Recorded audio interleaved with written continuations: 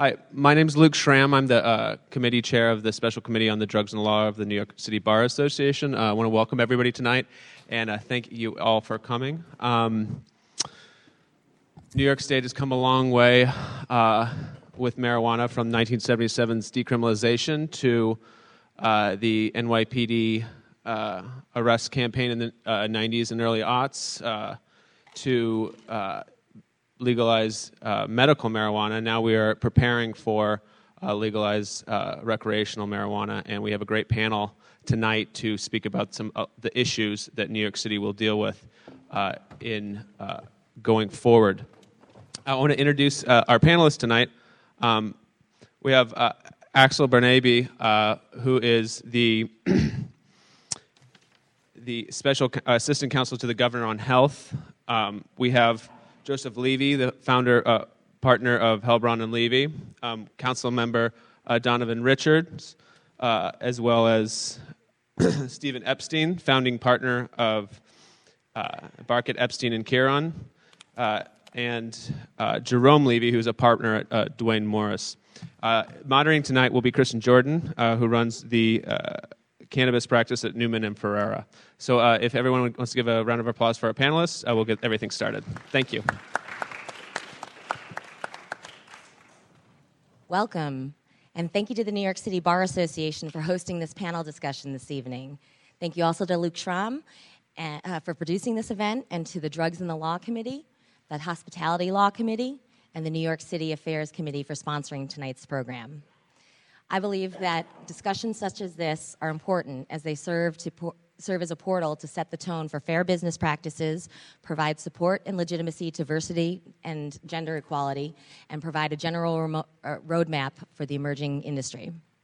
I'm honored to share the stage with some of the city and state's leading authorities in their respective fields, and like you, am eager to hear their thoughts on what legal and policy changes are necessary to transition the unregulated cannabis market to a viable, inclusive, regulated commercial industry with attainable access points.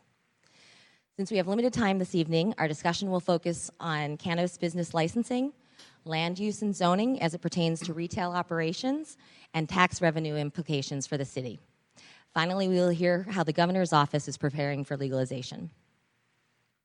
The current pending bill, introduced by Senator Krueger and Assemblyperson Crystal Peekville-Stokes, known as the Marijuana Regulation and Taxation Act, or MRTA, legalizes the production, distribution, and consumption of marijuana. Further, the bill removes marijuana and marijuana products from New York's Controlled Substances Act and allows for regulation under the New York State Liquor Authority.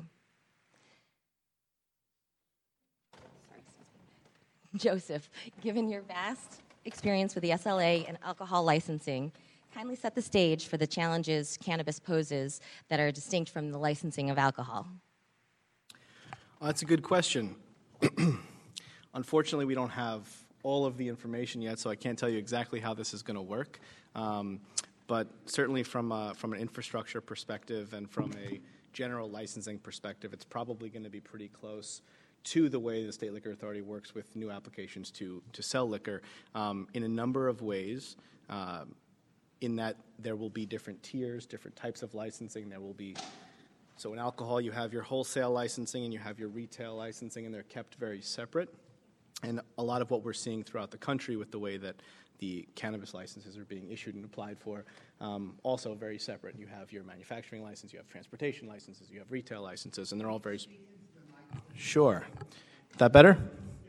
Okay. So it'll be similar in that there'll be the different licenses separated in the different tiers like that, and it'll be similar in terms of requirements for the licenses with the actual company itself, the individuals involved, vetting process for the location, and there will have to be a way that it fits in the specific town, the specific municipality. There'll be involvement at a few different levels. Better than the way that alcohol beverage licensing works right now, because that code was written a long time ago. This one's going to be drafted pretty close to now. So it's going to be interesting, and it's going to be enlightening, and hopefully it'll be a modern version of what a lot of people consider to be archaic with a lot of the way the liquor laws are written. So I think there'll be some similarities. Whether, when all is said and done, the State Liquor Authority is going to be the agency that actually does govern this, I think it's going to be interesting to see. I think that the way that Massachusetts has gone with this, with their own separate Cannabis Control Commission, is going to be something that New York may have to look at. Just from a sheer bandwidth perspective, I know the State Liquor Authority is pretty well backed up now with their regular alcohol licenses. So I know that when this comes, there's going to be a lot of action, and there'll be a lot of applications, and there'll be a lot of interest. So in order to keep up with that, I think the idea and the prospect of a new agency makes a lot of sense. The question is whether they can throw together the infrastructure and the agency in a timely enough manner for it to make sense. If the licensing process stays within the liquor authority's purview, can you give us an insight into how the community boards would react to the applications? Sure. So it's an interesting question, and for anyone who's done alcoholic beverage licensing in New York City, the community boards do really play a big role in it. Before you can even file your application to the state agency that issues the liquor license, you have to notify the local municipality. You have to give them 30 days to respond to you before you file with the state. So in that 30 days, they can either decide they're not interested in hearing from you, or they can call you into a meeting. If they call you into a meeting, there's a whole presentation to prepare, there's a questionnaire to prepare. You have to do a certain amount of community outreach and really vet the space and make sure that what you want to do will work in the space, will work for the people who live next door to it, across the street, above it, things like that. And it's a pretty big process, and a lot of the people in the neighborhood are extremely vocal. So to the extent that there would be a similar process for the cannabis licensing, I imagine there'll be something like it. I mean, we've seen in Massachusetts, they have a similar structure in that you do need to get, some sort of negotiated agreement with the neighborhood that you're in before you can move forward towards a certain point. You do have to do a certain amount of outreach. So there could be a similar process like that for community boards in New York City. Now, will it be as involved as the liquor one? Will it be the same people? Will it be a different subcommittee? Obviously we don't know yet. So with respect to Massachusetts, we're seeing some issues with those community host agreements and the Cannabis Commission not overseeing those and reviewing those agreements. Do you think that the Liquor Authority would be the agency to review those agreements, or would they stay with the community boards or So it's interesting. I think at the very least the Liquor Authority will give some guidance, because that's the process right now. With liquor licenses, when you seek a new liquor license, you go to these community boards, you work out your agreement. The community board then takes the resolution and sends it to the state. So the state's familiar with the process, how they're reviewed, what stipulations you can really hold people to and not. So at the very least, there'll be some guidance on how to deal with that stuff. Do you have any advice for potential cannabis operators in advance of legalization to prepare their communities or engage for local support? Pay lots of attention. Pay lots of attention to what people are doing. This is all like uncharted territory here. And I think to the same extent that a lot of us are paying attention to what's happening in other places, I think, other people up in Albany are doing the same thing. I don't think anyone knows what the right thing to do is here, and you can't know. So we're just seeing what works and what doesn't, and I would say just pay attention and look at the models that are having success and look at similarly situated places in other states and just pay attention to what they did. So I'm interested in your insight. This is the first time I'm hearing that potentially there could be a new agency. What insight can you give us as to what movement there is for that, and how the Liquor Authority stands on that issue? It's my feeling. It's my feeling that it's going to be a different agency. And like I said, the only reason I feel that way is because of how much alcoholic beverage licensing I do and how much work I do with the State Liquor Authority. Just my opinion is that to add this big thing onto their plate doesn't seem like it makes a tremendous amount of sense. And, all the different working groups that are talking about this right now, there's no representation from the New York State Liquor Authority in any of them. So to me, that's sort of an indication that it may not go there, because you'd think they'd want their insight, right? If it's going there. Right. Interesting. So securing real estate is another hurdle that operators in regulated markets face. Jerry, I was hoping that you might be able to give us some insight into some of the key challenges that retailers will face when looking at zoning. Well, when looking at zoning, the zoning resolution obviously divides the city into different areas for different uses. And the appropriate use for a cannabis retailer is going to be a commercial use. There probably will be no serious movement towards trying to site these places in residential areas. Now, with the medical marijuana program, originally most of the individuals who were granted licenses were looking at what you might regard as a doctor's office model. And it was going to be a very sterile medical environment. With the changes and the allowing of related goods to be sold, it's much more now a drugstore kind of thing. It looks more like Walgreens than it does like your internist's office. So what you have is a commercial establishment in a commercial area. And it seems to me the biggest problem that people are going to have is the not in my backyard syndrome. That what will happen is that there are a lot of people who think, oh, isn't it wonderful to have adult use marijuana available, but they're going to worry that if it's on their commercial street around the corner from where they live, that there will be lines of hopheads waiting around to try to cadge a little bit of grass from some of the people coming out who maybe bought more than they needed. And they will worry about things like long lines of people waiting for the store to open in the morning, or crowds on the streets of the kind of people that they fear. And it seems to me that this is going to be an issue that has to be dealt with. Are there areas of the current zoning and land use regulations that would need to be revised in order to accommodate the industry?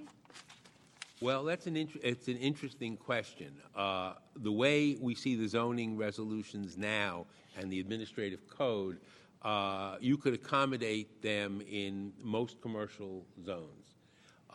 But it may very well be that either the City Council or the City Planning Commission may decide they want to get a greater handle on it. Right now, it would appear, I mean, if this is a drugstore-like environment, there wouldn't be a need for a special use permit. But if the City Council or the Planning Commission were to decide they want to make this particular use the subject of a special use permit, then you would have a entire different administrative process put in. Any of us who have done the wonderfully named ULURP process in the city of New York know how exhaustive this can be. And if you have a special, if you make a requirement for a special use permit, the would-be marijuana retailer would have to sell or would then have to go through the ULURP process, which is time-consuming and difficult. And you never can tell what's going to happen. But there's like with the State Liquor Authority, the involvement of the community boards becomes a key factor. So, Jerry, can you help me anticipate what this would mean for communities of color specifically and low-income communities? Well, I haven't seen much that would be different. I think that you will have objections from all strata, that there certainly has been a perception in certain areas that communities of color have had certain undesirable things dumped on them. And where you have that perception, you might say, well, then, they don't want it on Fifth Avenue, but you can, have marijuana on 135th Street. And that could be a problem, although, my feeling is that there will be a universal issue because there are pockets of people who will object to this or who will fear it all over the city. We actually do have one of the medical providers on Fifth Avenue at this point. That is very true. Yeah, interesting. But medical, again, there are certain differences from adult use. Makes sense. Public safety and vehicular security are two of the major issues facing urban communities like New York City when addressing legalization. as New York City will likely set the tone for other densely populated cities. Councilman Richards, could you share with us some of the conversations you and your colleagues are having at City Council? Well, I'll start with the first conversation, and I think the council sort of drummed this up a few months ago, and I have the honor and distinct honor of chairing the Public Safety Committee, which gives me jurisdiction in the council over the New York City Police Department. And much earlier this year, as I assumed this position, we started to look at the disproportionate numbers around arrests and summonses given to people of color. And largely what stoked my interest was that the 105th Precinct, which I represent, which is comprised of Laurelton, Roseville, and Springfield Gardens, which is remotely representative of the black middle class in New York City, we led the city for nearly a decade in arrests and summonses in marijuana. And when we looked at the numbers, we were just astounded. So we held a public hearing on the issue, and the NYPD eventually did provide the data. And the data clearly showed that there was no correlation between what they said led to enforcement, 911, and 311 calls around this issue. And when we looked at the data, we largely saw that there were other communities that were not of color who also were calling about the same issue, but largely 86% of all arrests and summonses were happening in black and brown communities. So the council pushed very hard on this, and we did not let this go away, and that's what led to the NYPD's shift in policy. And not to say that we are totally out of the woods, because the strategy has changed now to criminal summonses, which can still lead you into the system if you don't answer a warrant, a summons. So largely that has been the first amount of work that has happened. And now we know that the state is certainly looking at this specific issue. And, I think we, over the course of the next few months, and I've had the honor of going to some of the hearings already. The state held a hearing in Queens, the governor's office, just a few weeks ago. Largely, we're thinking of all the things that were mentioned up here. We're thinking of zoning, citing. But the other area we're very interested in talking about is justice for communities that were largely disproportionately impacted with these arrests and summonses. And what does that look like for us as we legalize? There should be conversation around expungement of people's records tied to legalization. We cannot legalize marijuana, and we should not legalize marijuana in New York State without first addressing the underlying issues that happen. So there's also an interest around ensuring that Main Street, and when I say Main Street, that the communities of color who were largely disproportionately impacted by enforcement also get a piece of the pie. And that means ensuring that if we're going to cite these facilities, that we not just be consumers, but that there's a process where if we don't have access to capital, that there's a process from the state to lend us access to capital. Incubator space, we should be able to own as well and not just be consumers. So that's largely been a big conversation that's come up in the council as well. And then we are working, my committee right now, my committee in conjunction with the General Welfare Committee, and we just introduced a bill around reporting through ACS. There are a lot of mothers, believe it or not, young African American and Latino mothers who've had their children taken away over marijuana. And we need to ensure that ACS is more transparent in what that looks like and ensure that mothers aren't losing their children because someone smelled marijuana coming from an apartment that may not have even been the mother smoking it. So those are largely some areas of interest for myself, and the council will be looking at more comprehensive things, such as a resolution also in support of legalizing marijuana over the course of the next few months. With respect to the CPS issues that specifically mothers are having, I'm hearing a lot about that as well. Is that something that can be addressed by the city in advance of legalization, or are we waiting for the state to my act? bill in particular requires ACS to start to report report on the opening of cases for investigation of child abuse or neglect that largely are centered around marijuana. So, for example, a parent's or a caretaker's marijuana usage, inadequate food and clothing, shelter, or other specified allegations put against mothers. So we absolutely, as a city, have an obligation to also clean up our house as well, even as the state looks towards legalization. But I think this is an unjust thing. And we had a press conference on the steps of City Hall where a mother came and her child was taken away from her, newborn, because the boyfriend had actually been smoking. She hadn't been smoking.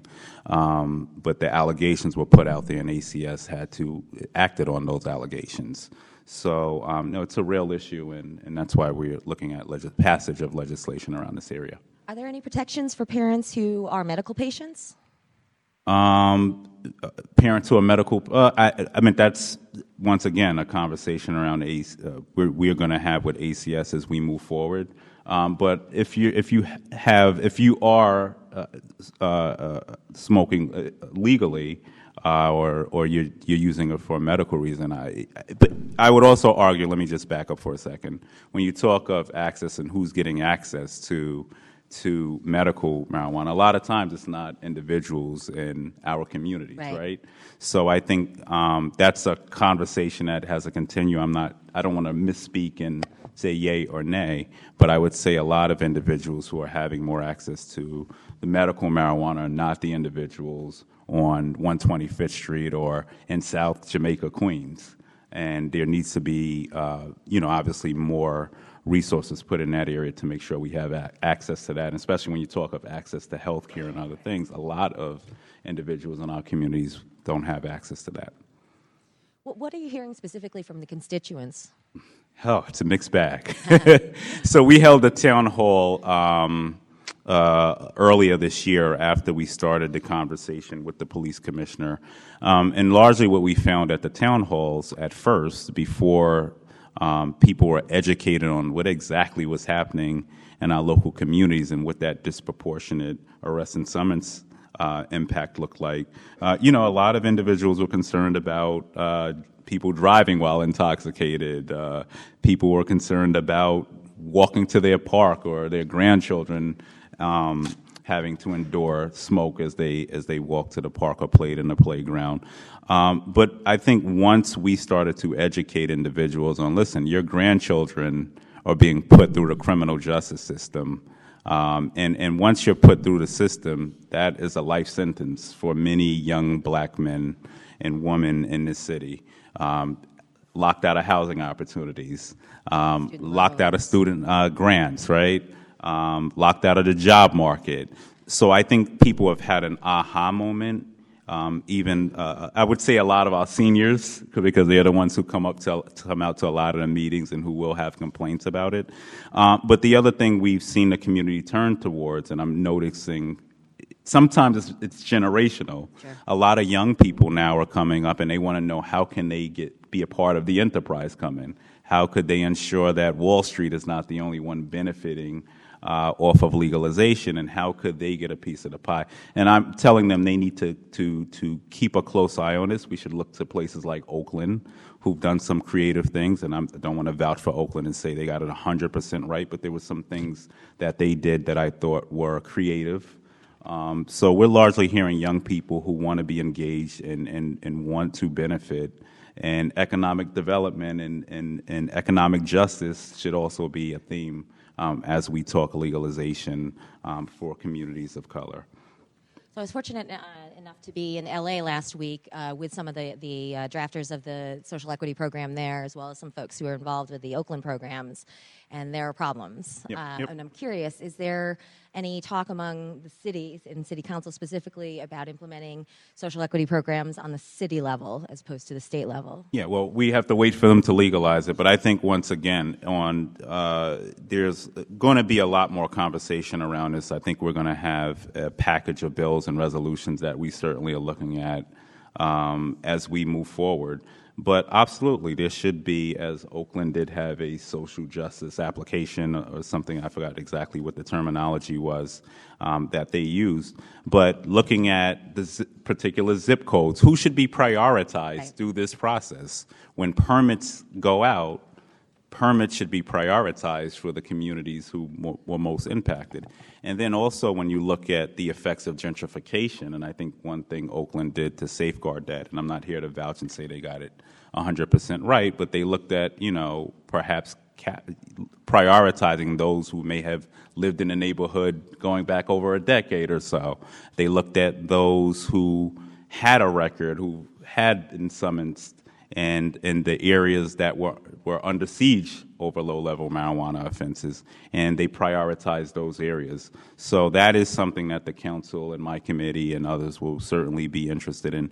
And just from another standpoint on reporting, and I just want to turn back to that for a second, we passed legislation through my committee which required the NYPD also to now report on race, breakdown by race of who's being arrested, where they're being arrested, so that we can also make sure there's some transparency there. But those numbers, data is so important in this conversation because data should help us to drive policy that will ensure that economic justice for a lot of the communities we're speaking about receive a piece of the pie as well. I also just want to point out that the Assembly Speaker, Carl Hastie, has also spoken about expungement through this process as well, and I think that is a critical part of this conversation. One of the challenges that was expressed in LA when I was there with their social equity program was, that it's set up and designed to give access to people of color, to people who've been affected by the war on drugs, and so the intents and purposes are there. However, the capital and the access to funding sources is just not there because we don't have traditional methods either. So what they're facing is a lot of predatory behavior, and with Wall Street downtown, wondering if there's thought around what we can do to essentially protect folks and make folks aware of different opportunities and what that looks like. Well, I think during the passage of these conversations should certainly be attached in negotiations. And I know I'm a city council member, but I know at the state level, the conversation certainly around access to capital has to be a part of any package of legalization. I think the state is going to raise an incredible amount of money off of this. Perhaps there can be funding set aside for startups. There can be, I know another challenge has always been space. Where would you grow? So I think incubator space being a part of the conversation is certainly something important. I think they did that in Oakland as well. So I would say we're raising a certain amount of money a year. The state should certainly be thinking about MBEs and thinking about a way to fully engage all communities through this process. Thank you. With respect to transportation and public roadways, Stephen, what changes are necessary to ensure personal and patient rights are honored while ensuring public safety? I first just want to comment on an issue that the councilman just raised that's important, I think, and it crosses over to probationers or people on parole. The legalization of marijuana doesn't necessarily mean that everybody in the criminal justice system, or you were talking about the ACS, should be using it, right? So just it's the analogy to alcohol. We're going to see a significant analogy from marijuana to what has happened with alcohol. So if an individual comes into the criminal justice system, for example, is on probation or parole, can they consume alcohol? Well, it's dependent upon the offense that brought them there. And is there abuse of it? Is there a need for treatment? With marijuana, it'll be the same thing. So I think the consideration is not just whether or not it's legal. So should it be an issue involving ACS? It's a question of whether it's abused, whether there's a problem with it, and whether there's something that we need to do from a rehabilitation standpoint. Now, your question on the traffic safety, I think, is an important one. It's probably what the councilman says most people are concerned with. A lot of people don't know the research, don't know the background and the history. But first of all, marijuana is prevalent in an unregulated and uncontrolled market right now. Every study and the NHTSA, National Highway Traffic and Safety Administration's roadside study in 2013 showed a 48% increase in marijuana use from 2007. And the other thing to consider when looking at this is most peer-reviewed research suggests that there's a significant doubt about a correlation between the use of marijuana and impaired driving. And that's an important thing for the public to keep an eye on. However, that being said, there significantly, obviously, delta-tetranine hydrocarbonol is a psychotropic drug. It affects our mental functions to some extent. The question of whether or not it substantially impairs our ability to drive is a different issue, right? Now, the Department of Health report that suggests the legalization of recreational marijuana, Dr. Zucker's report, and I think the quote was that the positives outweigh the negatives, right? So the question is, may the legalization of recreational marijuana lead to more drivers on the road who have consumed marijuana, right? That's going to be the question. And while the answer may be yes, in the totality of the circumstances, the positives of the legalization, I think are going to make it safer on the roadways. I think they're going to make it safer for the community, and here's how. First of all, the major change is going to be there's going to be a much more significant awareness by law enforcement officers on what to look for when detecting a driver whose ability to operate a motor vehicle is impaired by marijuana. You know, prior to the last 5 or 10 years, it was basically the Cheech and Chong exception of the car doors opening and a great big billow of smoke coming out, or right, or you know, my clients who are smart enough to admit to just smoking a joint or keeping it in the ashtray. Meaning that law enforcement didn't really have the ability to detect. There was this myth of the green tongue, which we all know is just, I mean, it's really true. This is what law enforcement used to think, that if you smoke marijuana, you'd have a green tongue. So the legalization of marijuana is going to bring income stream of somewhere in the area to 400 million, 600 million. I mean, we don't know what the numbers are going to be. And I think obviously there's going to be a targeting of use of those funds for educating our law enforcement officers, training them on A-RIDE, which is alcohol recognition that also involves drugs and impairment, as well as DRE certifications, which are drug recognition examiners.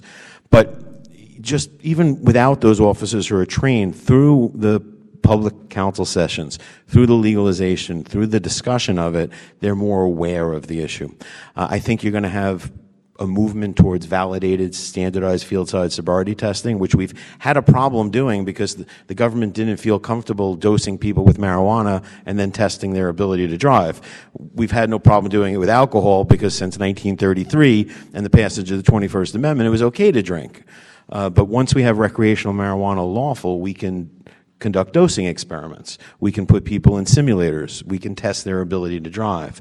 And we could also create standardized, validated field-side sobriety tests, which will enable law enforcement officers. There's another thing that we could do. We could spend more money and we could train officers to use field screening devices, such as the saliva test. So, you know, there's a test right now that's put out by Draeger called the Drug Test 5000. So a law enforcement officer can take a swab of saliva from a motorist's mouth, which is non-invasive, and gives you a quick positive negative that could then later be sent for, for confirmatory testing. So those kind of things, I think in the end, are going to make our roads safer because those drivers are out there now, right? They're not driving because marijuana hasn't been legalized. That's crazy. That's like to think in the 1920s there was nothing called a speakeasy and nobody was consuming alcohol. So I think that's going to be big. But here's the other thing. When we talk about the roadways and the health, there's a greater issue, right, of the health concerns that aren't limited to the roadways. All studies show from all of the states that have legalized recreational marijuana that there's a significant reduction in opioid use. There's a significant reduction in synthetic marijuana. Synthetic marijuana is scary. Synthetic marijuana could lead to death. People are creating synthetic marijuana to avoid detection in drug testing, which is no longer going to be necessary if you have legalized recreational marijuana. And the people that it's preying on the most is our youth. So the legalization of marijuana, and here's the biggest thing.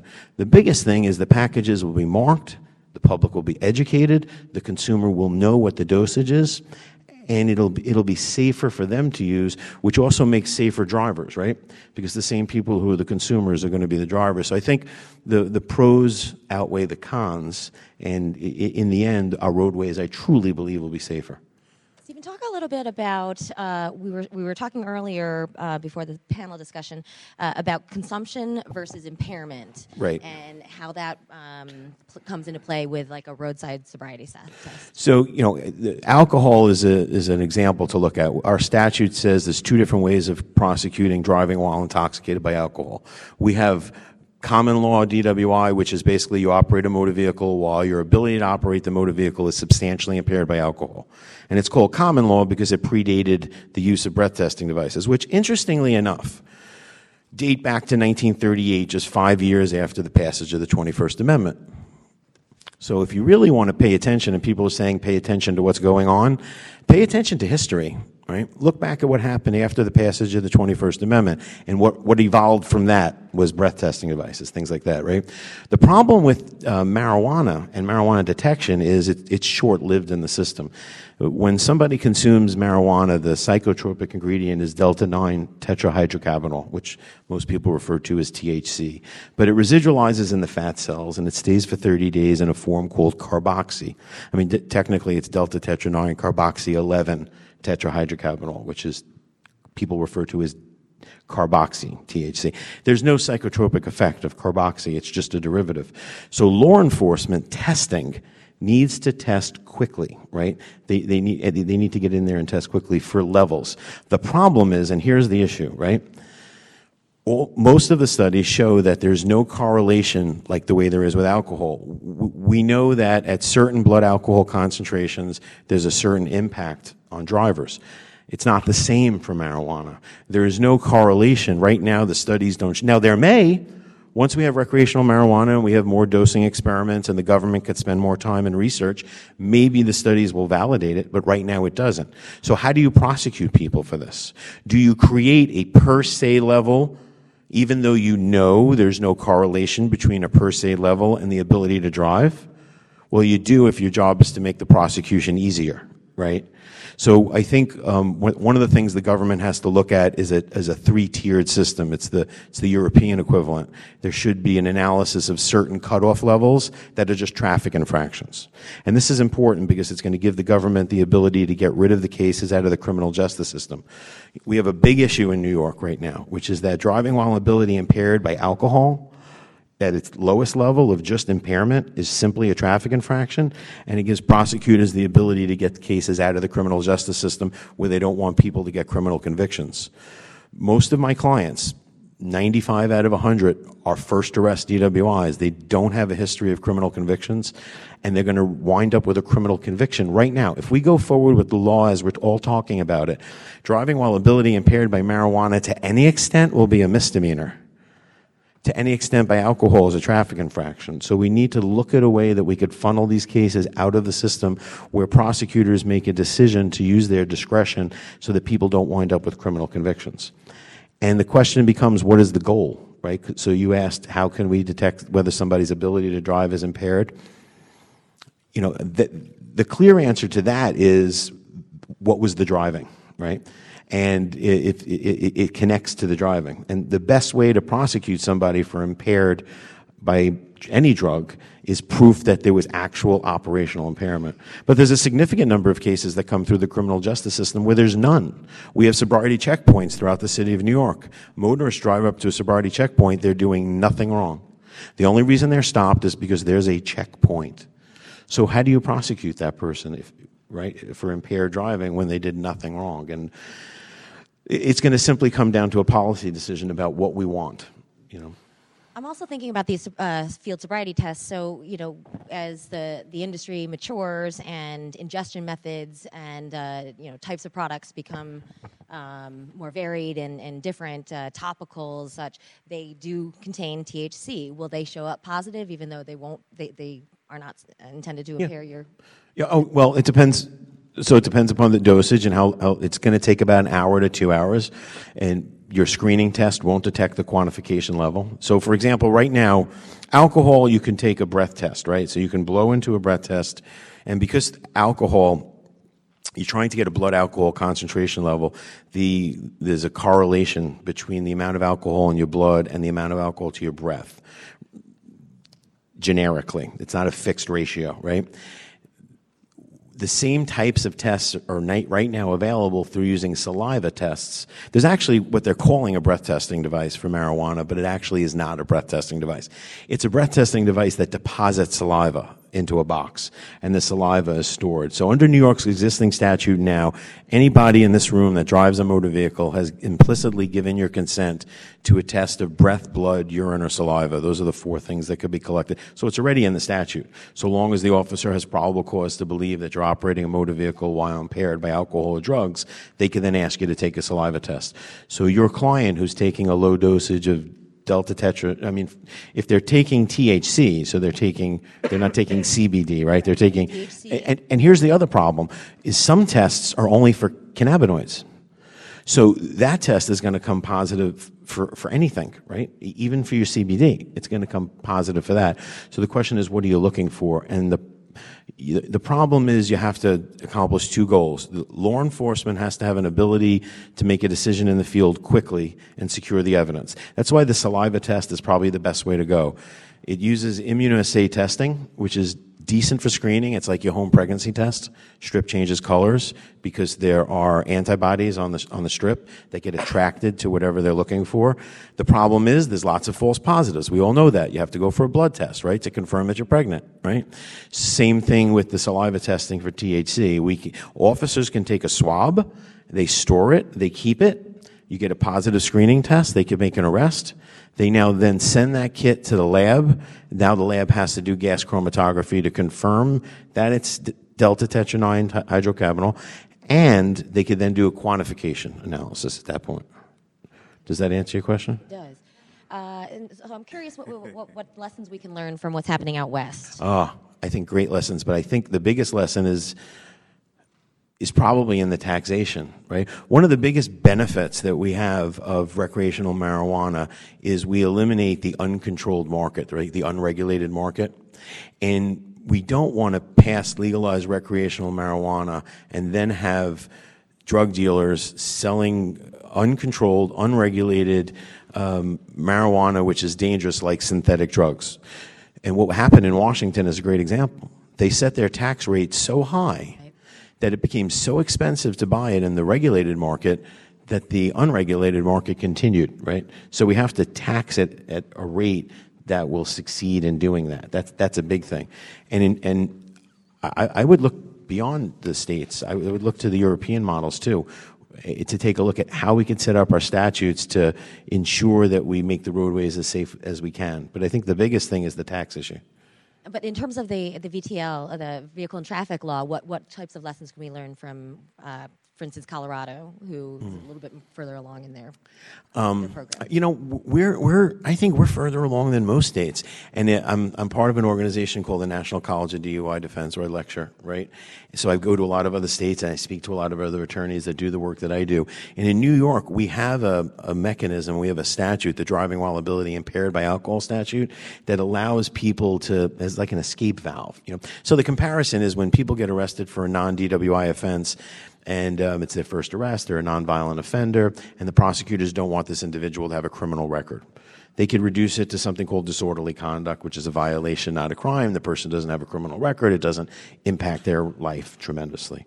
In New York State, we have a similar statute, VTL 1192-1, which is driving while ability impaired by alcohol. Now, it's a non-sealable offense, so it's a little different. It does have an impact on your life, but it doesn't give you a criminal conviction.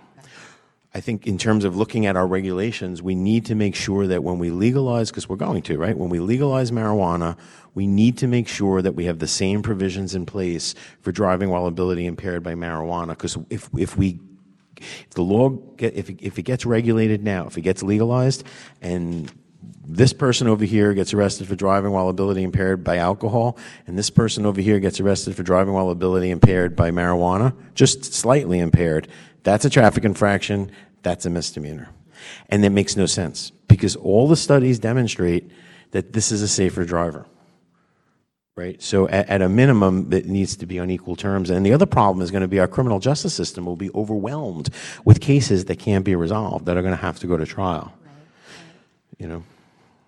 What impact do you see, or if any, on public transportation once we have legalization? You know, whether or not less people are going to drive because they can recreationally consume marijuana. I think the biggest impact on it has been Uber, right? We see more people taking public transportation because it's easier. With the studies and what we now know about the number of people that still currently consume marijuana in an unregulated market, I can't imagine it would be that significant in a regulated market. But as Joe said before, we don't know, right? This is somebody had that quote, right? We know what we know, we know what we don't know, and we don't know what we know about what we don't know, right? I forgot who it was that said that. There you go. So whether or not, I certainly would expect that certain people knowing, and you know what it's going to come down to? Once they get arrested for driving while ability impaired by marijuana, and they realize that they have to spend $15,000 to defend the case, because it's still going to be a crime. Making marijuana recreational legal does not mean you can drive while your ability to operate a motor vehicle is impaired by marijuana. And I think what will happen is, because there'll definitely be a rise in arrests for driving while ability impaired by marijuana, no doubt about it. So those people, it's specific deterrence. Those people that get arrested for it, they're using Uber. So I guess the answer to your question is probably yes, but not as significant as most people would think. How specific is a field sobriety test? Will it be able to tell when the consumption occurred? Well, that's an interesting question, because the offense is operating a motor vehicle while your ability to do so is impaired by alcohol or drugs. So it relates to the operation. But the testing is usually at some point subsequent to that, and which is why the saliva test is such a good device, because it allows the law enforcement officer to test it on the scene within 5, 10, 15 minutes after a roadside stop. So it's not going to show you. Well, okay, so I think the answer to your question is it could. And the way it could is, right now in New York State, the way we administer our law for alcohol is we by practice, not by statute, we're a single test state, which means that we take one test of a person's blood alcohol concentration. It's a single test. However, if you want to know and you want to be able to extrapolate back, is what you're saying, we want to know what was the time of consumption, what were they at an earlier point of time, then you need to take 2 samples. And if you take 2 samples, say 15 minutes apart from one another, then you could establish whether the person is absorbing or eliminating, and you could establish rates of elimination or absorption, and then you could extrapolate back. You need more data than that, but otherwise it's just going to give you an answer as to whether or not it's in their system. And is that information specific to the person, or is it universal? Elimination rates are pretty universal, and absorption rates depend upon metabolism, body weight, and a host of other factors. Okay. And I'm curious about how law enforcement behavior will be impacted. Are we going to see more stops? Are we going to see more, activity? Yeah, we're already seeing marijuana? It. I said before, there's a thing called DRE, which is Drug Recognition Evaluator. They like to say Drug Recognition Expert, but I guess it's all about choice of words, right? They're Drug Recognition Evaluators, so there's a 12-step test. And if we would have had this conversation 3 years ago, there's a website you can go on to for the Department of Transportation website that'll tell you what officers are DRE trained in every county of the state. And if you would have gone on there 3 years ago, you wouldn't find one who was DRE certified in New York City. Wouldn't find one. Now you'll see several. And here's why, because the federal government has seen this coming years ago, and there's been a lot of money that's been spent on research and grants and studies, and there's been more money to train officers on DRE. So there'll be more officers trained to detect the use of marijuana, because marijuana will be recreationally legal. So, and that's the key, right? That's the reason why the streets should be safer, because police officers will be able to detect marijuana impaired drivers. Thank you. So in May of this year, Deputy Comptroller Niblack, your office released a report entitled Estimated Tax Revenues from Marijuana Legalization in New York, wherein it was estimated that a legal adult use marijuana market at some $3.1 billion per year in New York State, about $1.1 billion of that in New York City. In turn, the Comptroller's Office estimates that this market could conservatively yield annual tax revenues of as much as $1.3 billion total at the state and city levels. That assumes a combination of state and local sales and excise taxes in line with what other jurisdictions have passed that could yield up to $436 million in revenues for the state, $336 million for the city, and some $570 million for localities outside of the city. That's a direct quote from the report. Can you talk to us a little bit about how your office determined these calculations and how other industries such as hospitality and tourism have factored in? Sure, thank you. So this estimate is what in technical forecasting terminology is called a WAG, or a wild ass guess.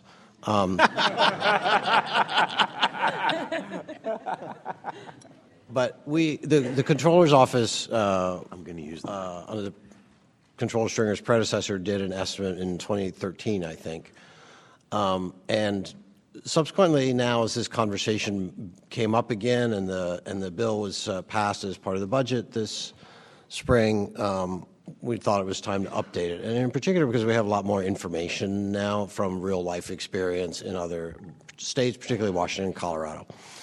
So we decided it was time to update our estimate.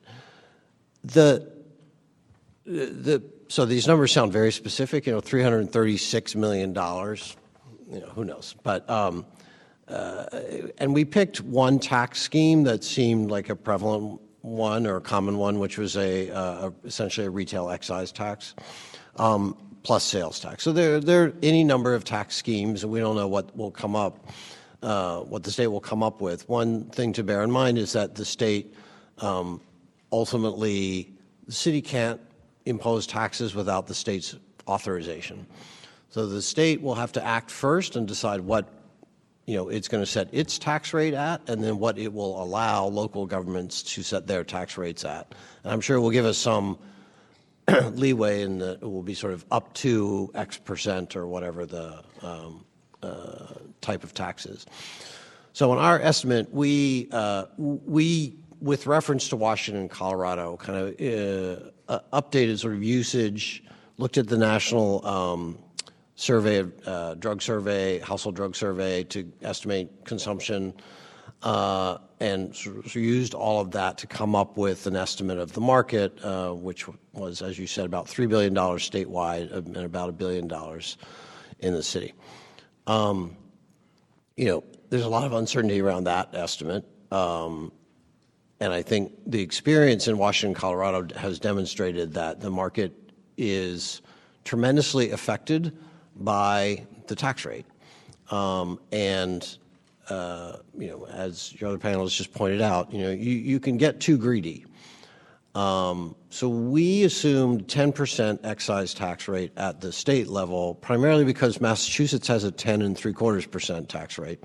So we said, well, let's set it in a way that's competitive and assume that, Connecticut and New Jersey and maybe even Pennsylvania are going to get there eventually also.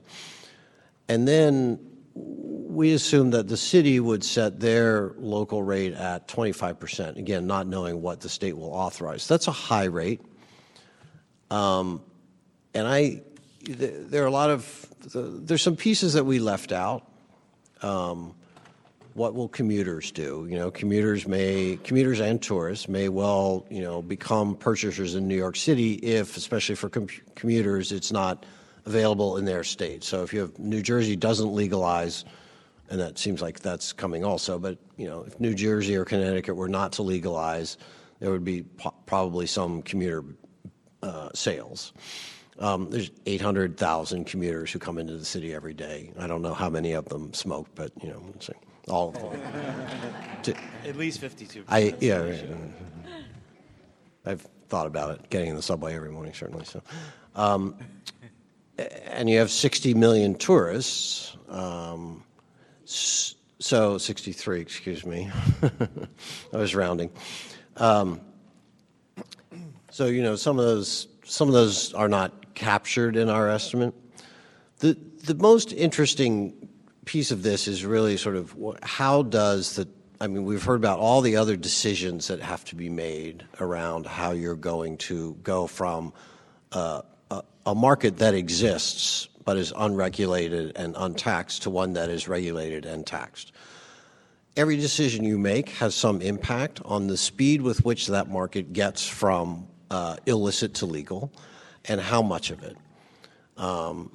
California is having the experience right now of a black market that continues to operate in parallel with the legal market.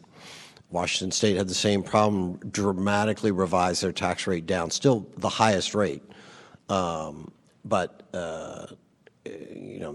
they really realized that they were going to have to adjust their rates, or they were never going to see the market really become fully regulated. And that's a real issue, and I think that's one that it's hard to know going in exactly where the sweet spot is that maximizes your revenues while at the same time, because you've set the rate right to bring enough of the market into into the legal market that you actually capture all the tax revenue that you can.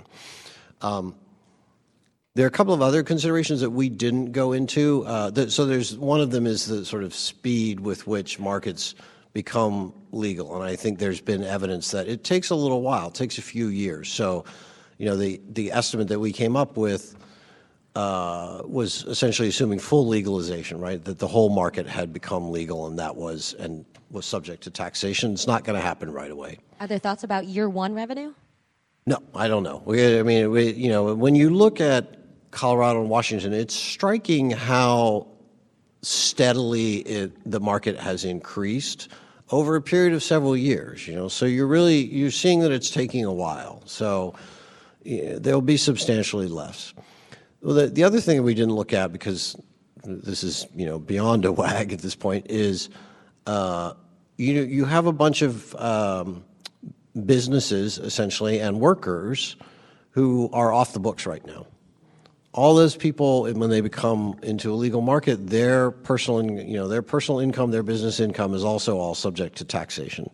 I don't think that's a huge number. $1 billion, sounds like a big number, but in the context of the city's, almost $900 billion gross city product, it's really not.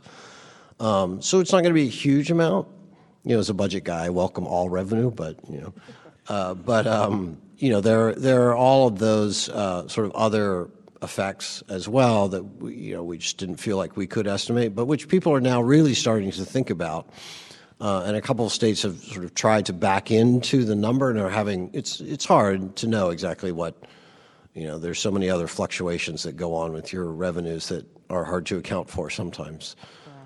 And as legalization approaches, what impact can we see on adjacent industries like tourism and hospitality, entertainment?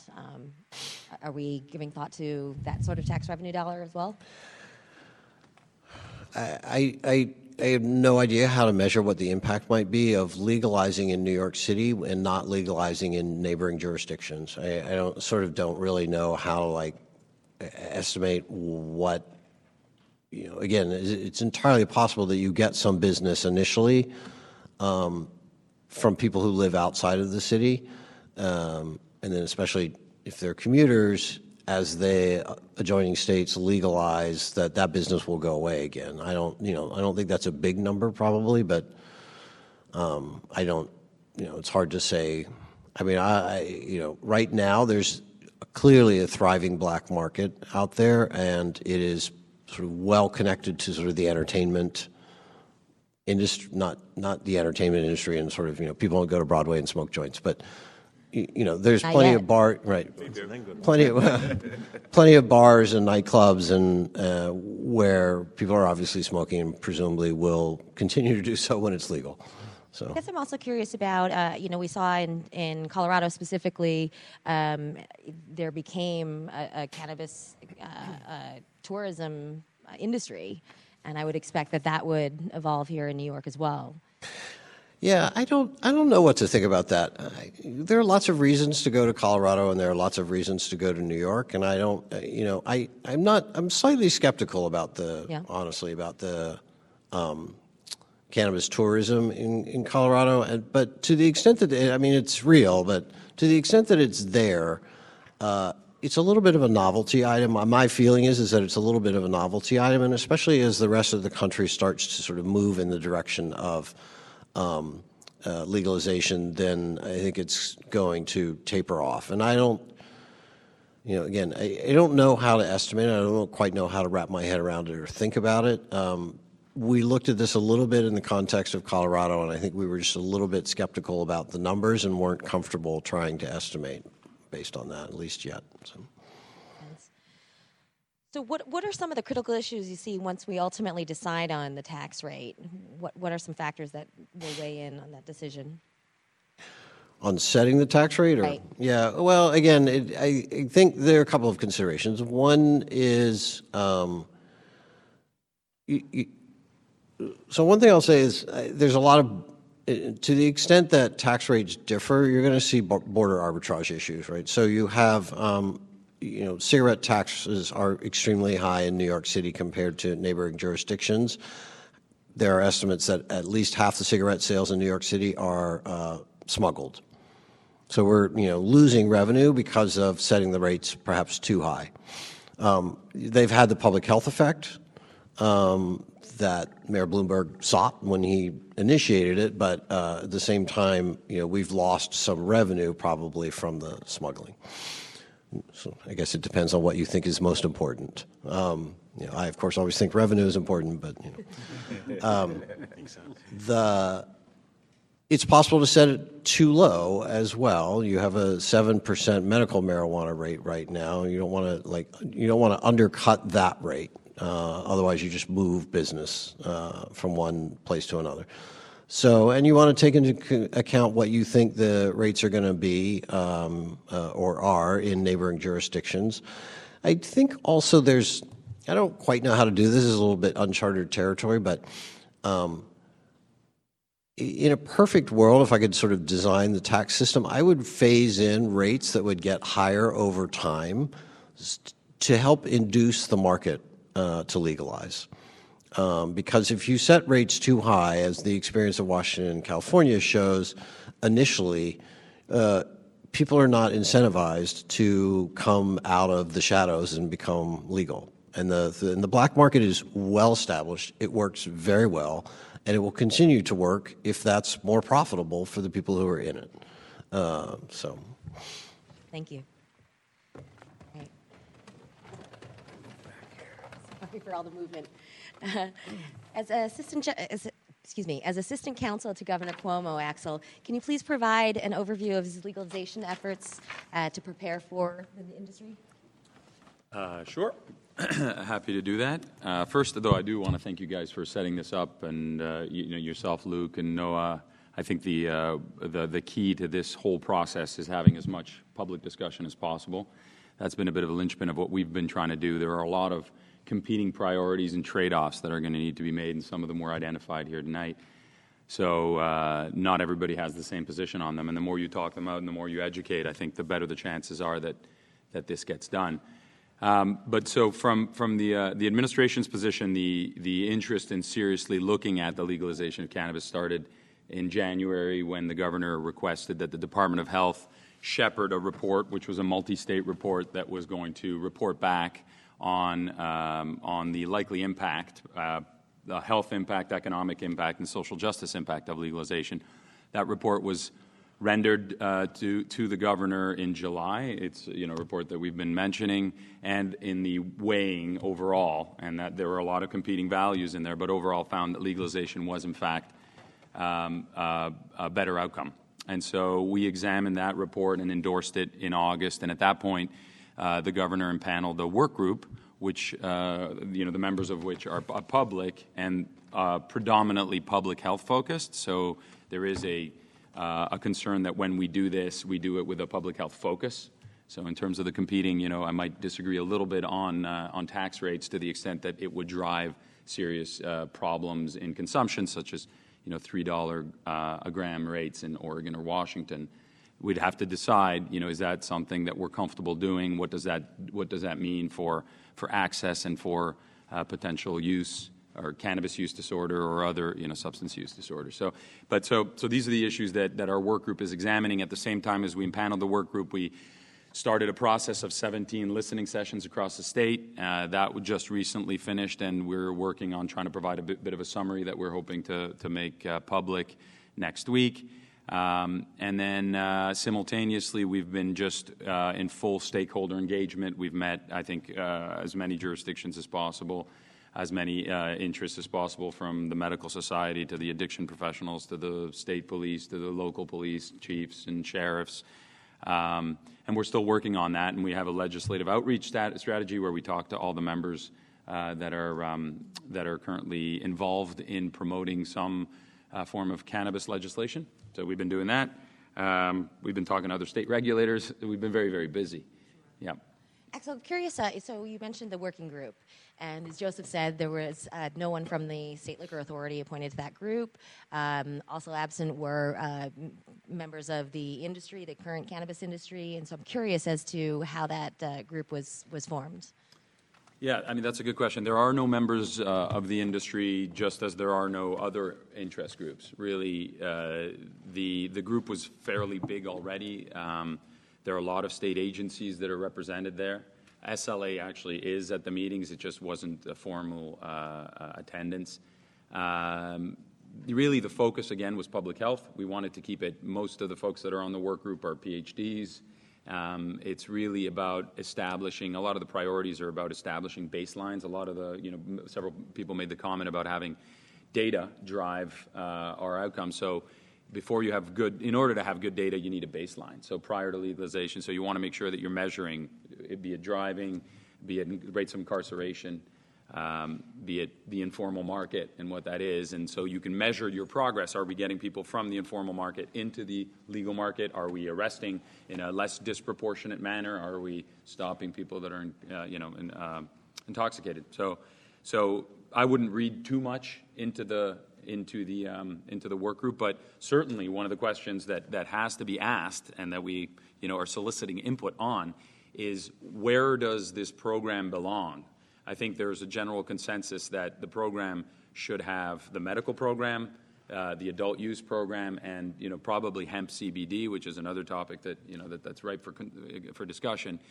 But all of them really are derivatives of the cannabis plant, and they all have a similar physiological effect. They all sort of belong together. They should be manufactured in the same way. They should be distributed in similar or related ways. So it doesn't make sense to have them fragmented. And in speaking with regulators across the country, they've suggested that should be housed in one entity. Now, whether that entity should be in the Department of Health, Department of Taxation, like in Nevada, in the State Liquor Authority, that's an open question. I think each agency has its own culture, and this is a bit unique. So so we are considering all options, including a new office of some sort that could house all three. But we really asked people to weigh in on their thoughts on that.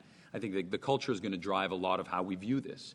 If it's in tax, it's going to be much more of a revenue priority. If it's in health, then you get into the issues of, should we allow flower to be consumed, and it tends to weigh down the industry. If you want a social justice goal, which is a big consideration for us with priority licensing and disproportionately affected communities getting some of the revenue and investing in growth, then you have a different economic sort of development bend, and all these things have to be. I'm glad you mentioned hemp. I'm originally from Syracuse, and I was recently up in Binghamton, and the conversation around the farming community there is access to capital, the same as it is with cannabis and THC. And so I'm curious as to the governor's position on assistance with banking. So on banking, a couple of months ago now, the superintendent for the Department of Financial Services that regulates our banking and insurance industry issued a memorandum encouraging banks, especially state-chartered and local banks, to bank the cannabis sector, in particular the industrial hemp and the medical. That's all we have. Right. And so what we essentially did, we were the first state after the repeal of the Cole Memorandum, which is what most states relied on in issuing their bank guidance. We were the first one to come out and say, despite the repeal, we are actively, we are going to support the old memorandum and use that as, know your customer rules, and if you do your due diligence, we will encourage you and attempt to sort of protect you to the best of our abilities if you're banking marijuana-related businesses. So we've done that. But banking, I mean, every one of these topics it deserves its own panel. But certain, access to capital is a big issue on social equity licensing. Banking's an interesting one. You know, you get a lot of folks that are proposing sort of closed-loop systems or kind of blockchain-based systems, payment cards. So there are a lot of ideas floating around. I don't know how feasible those are in terms of regulatory alternatives, but I think if you build a robust program, what the banks have told us is that the more robust your program is, the better the compliance is, the better the track and trace is of the plants, the more comfortable the banks are in knowing the full, you know, there's no diversion, there's no suspect customers, and the more comfortable they are to bank the industry. So I think, you know, I think you need to have a robust program. That's the number one, solution to banking. So can you do me a favor and set the record straight on CBD? Sure, CBD, that's an easy one. No, I can't. I thought that was ironic enough. CBD derived from industrial hemp. Well, no, look, CBD is interesting because the way we see it, so we've been canvassing a lot of states and speaking to regulators to see how everybody else has done it in various states. And for the most part, you know, people are going in a similar direction, and there are some synergies that are lining up. On CBD, there are two solitudes, right? There are a number of states like Michigan and California, Ohio, that have effectively said that CBD that's produced and sold outside of their adult use dispensaries or medical marijuana dispensaries is illegal and is subject to the FDA's rules on food additives or dietary supplements, which the FDA has said CBD is not. And other states like Colorado, Washington, and Oregon have nurtured the industrial hemp and CBD industry, but to an extent where they have no regulation. So nobody has any good manufacturing practices. Nobody is enforcing or licensing, except in a very cursory way through their agriculture department, CBD. So you have very different approaches. And so we have to figure out a way to navigate that. We haven't found a solution, but I would say that a smart way to think about CBD is that it should be treated at least like a dietary supplement. So you should have good manufacturing practices. You should have labeling that's actually disclosing a per milligram dose. Ideally, you would have testing that probably should be close to what we do for medical marijuana. So you want to have contaminants, you want to have heavy metals, you want to have all the different sort of molds, and then you want to know where it's being sold. But that's the current thinking. But we're canvassing farmers and CBD growers right now. We have an industrial hemp program, but that's where we are. I don't know if that was helpful or not, but. Yeah, absolutely. I want to go off the script a little bit, and I wanted to ask you a little bit about testing. Right now we only have the Department of Health as our official laboratory testing. Once we have legalization, what do you anticipate? Do we foresee private testing labs coming into the space as well? Yeah, so testing is another interesting issue. So it turns out, a lot of people characterize our program as being one of the most restrictive in the nation, our medical marijuana program, and it was probably 2 years ago when it was enacted. We've liberalized it significantly. And some of the things we did restrictively turned out to be really, really positive. Anyways, and lab's one of them. So Wadsworth, which is our reference lab in New York State, happens to be one of the country's best labs. The FDA uses us for its own testing on certain things, and I think we could safely say we have one of the best labs in the country. They do all the testing for medical marijuana products. And they have their own methodology.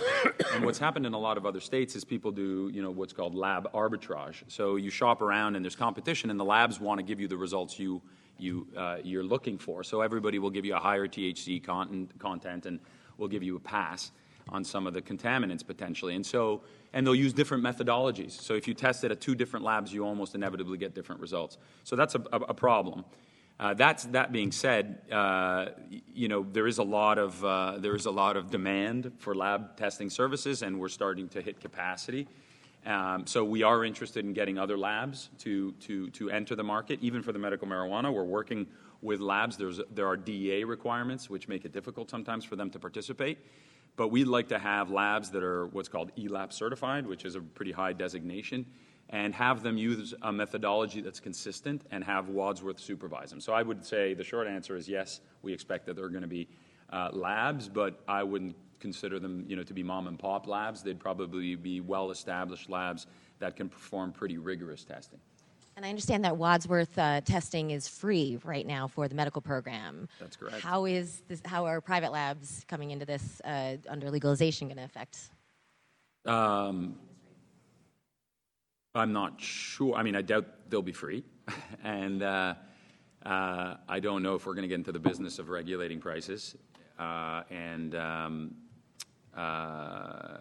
think you'd have to ask the industry how they feel about it. Most of the manufacturers that we speak to wouldn't mind paying a little bit to have quicker turnarounds, maybe. Or although I have to say, Wadsworth has been truly amazing in their work. But yeah, so I'm not entirely sure how I'd answer that question. They'll probably be charging.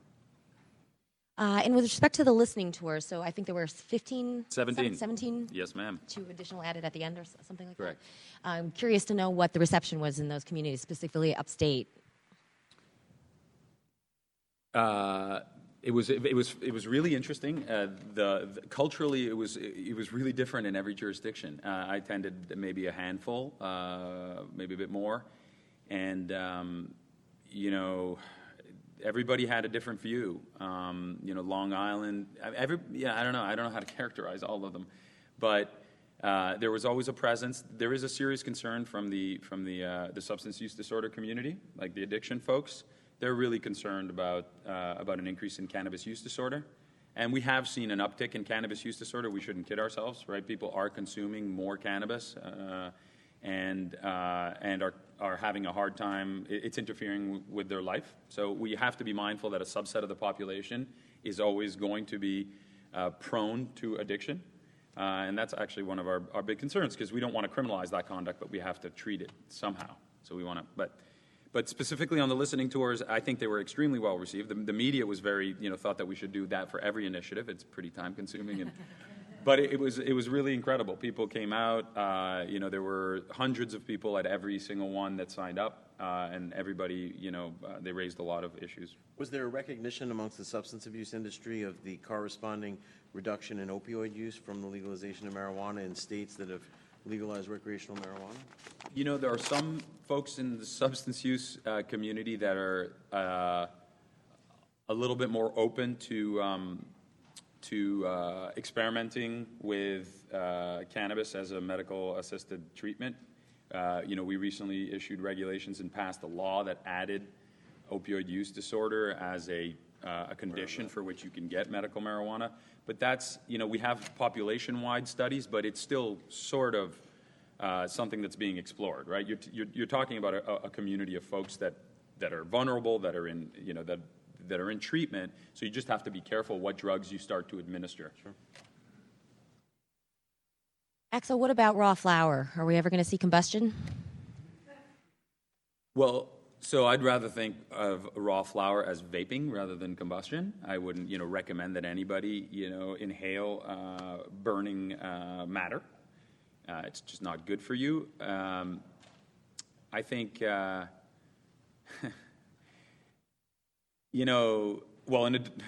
that's a tough one.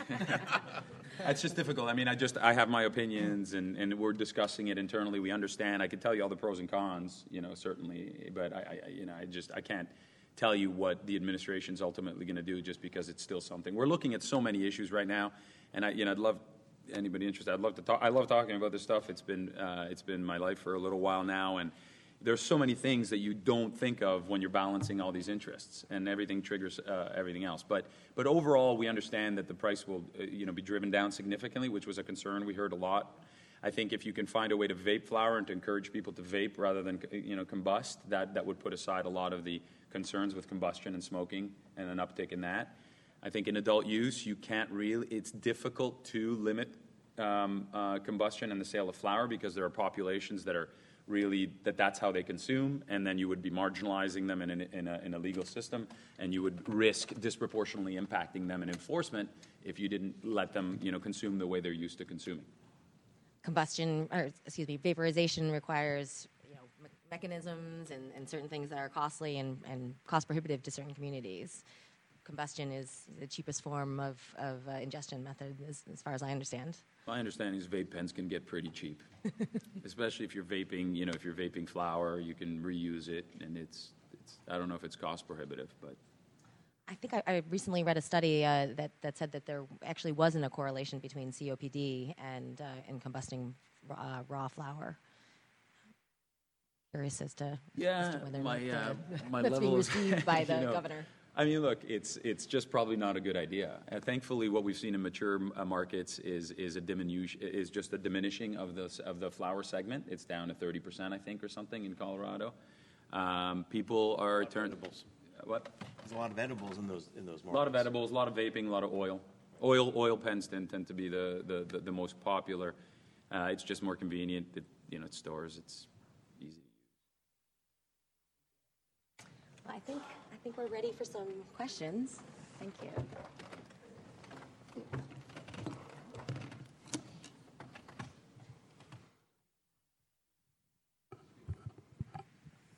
Nice panel. Thanks, Kristin. My question is about extraction. What are we thinking of? What are you thinking of for manufacturing?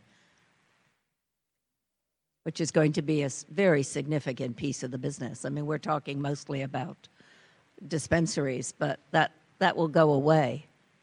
You talking about manufacturing and licensing? The question is not licensing. What are we thinking about for land use, for building use, for location, for licensing? Jerry, you want to field that on land use in terms of manufacturing? Sure. One of the things that I was thinking of when I was thinking of this presentation is that one of the real questions is when we talk about zoning, in the city of New York, we don't think about areas that are zoned for agricultural use. And certainly in some of the upstate communities, you see that there'll be large areas that are zoned for agriculture. Well, manufacturing is not agriculture. And that's what I think New York State needs to focus on in a very clear way, because that's going to be the future of our industry. Well, one comment on that is that you're growing a vegetable product probably in a very large warehouse. But I'm not growing I buy my biomass and I make my products in legal states, and I want to do that in New York. How are you going to enable that? Well, and especially in New York City. If you don't, in New York City, it may not be possible. You may not have the space. We have kitchens. It's the same as having a kitchen. I think that what's going to happen is that it's got to be looked at carefully. Well, that's the point. That is my point exactly. I think you're in land use, and that's not taking over buildings or building specific facilities. But I would like to ask you, Axel, what you're thinking of. Well, so what am I thinking? What we're thinking of? So we think that first there's cannabis as food, and then there's cannabis as extract. So if you're talking about manufacturing and you want to sell seeds and you want to extract seeds and put them in granola bars, then all you need is a C20 kitchen, and I think you're going to be fairly able to do that. You could do it already now if you have irradiated seeds, and they're not viable. So you could probably do the same thing if you want to take the baby leaves off the cannabis plant and put them in a salad. What if I'm buying biomass and I want to make tinctures or pills or things like that? Right. Well, so currently federal law prohibits the transfer of cannabis across state lines, so you wouldn't be able to bring it in from Kentucky. Well, I would buy it here. Okay. I mean, buy it from cultivators. They sell it. Yep. They certainly, they will. And I'm assuming you're talking about THC products, not CBD? Talking about full spectrum. I don't think that there are, as far as we know in research, there are more than 525 different genetics that are ascribed to cannabis. And we don't know very much about them in this country. Although in Israel, in the Czech Republic, in Spain, we're getting a lot of very significant data. Yeah.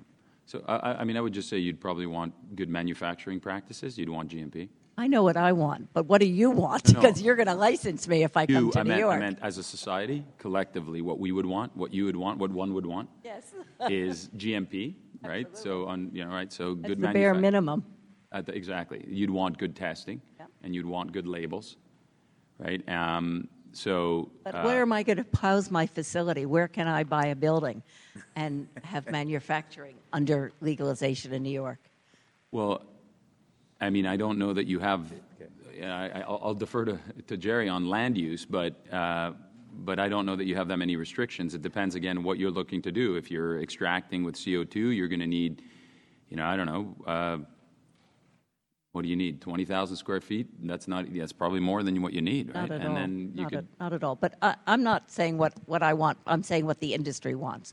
We want to be able to manufacture here. Right. We buy our biomass here. So what this really is, please think about this very carefully, because this is a major direction of our business.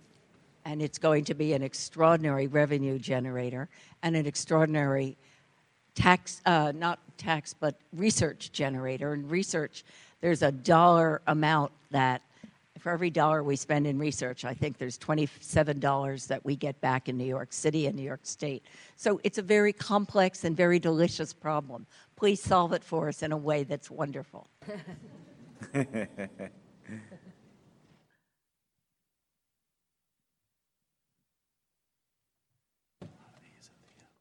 Oh, you can't?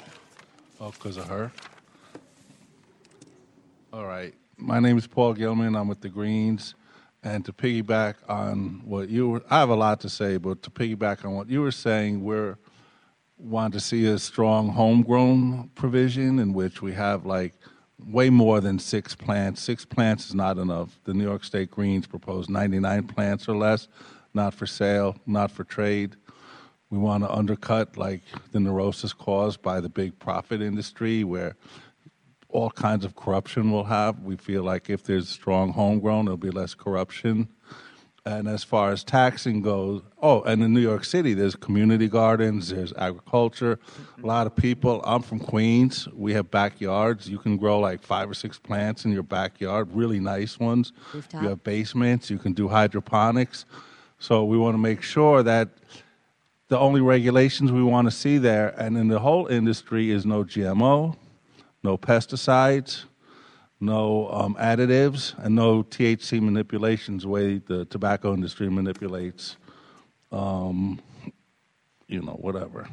So, and so taxing too is like for all products in New York State, it's more or less 4%. If you're going to make like something out of oil, like plastics are all made out of oil, it's all 4%. Textiles are taxed at 4%.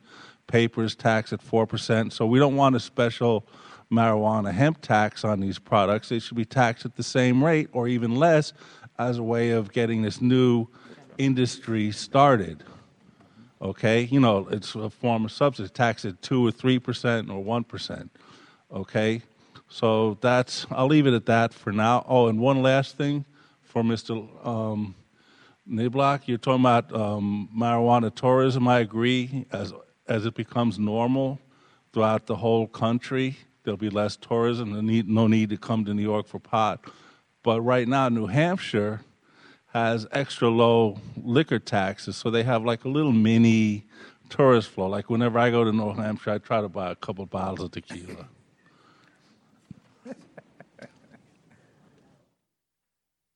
Good to know. We never have extra low taxes in New York City, so it's not going to be an issue. It's not an issue.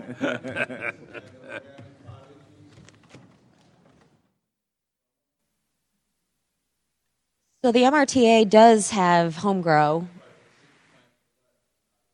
Is there any thought by the governor as to increasing that? I know in New Jersey there is no home grow option actually.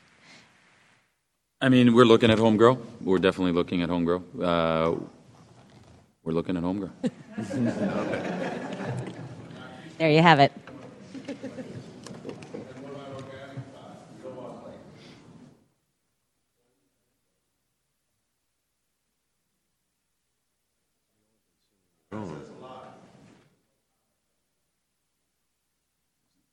I think it should be organic.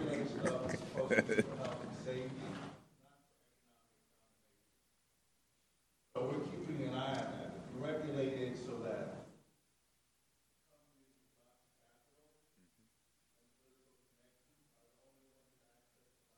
Right. then the whole thing is that's why we want a lot of homegrown and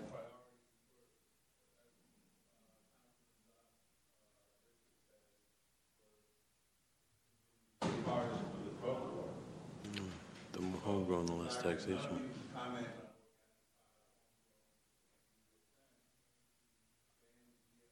that's a big deal.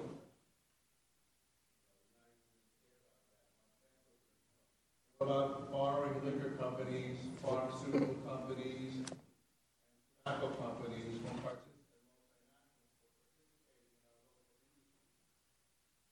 about that, that's the way to ensure that the locals have the dominant place in the economy. Whenever I say that at these various hearings,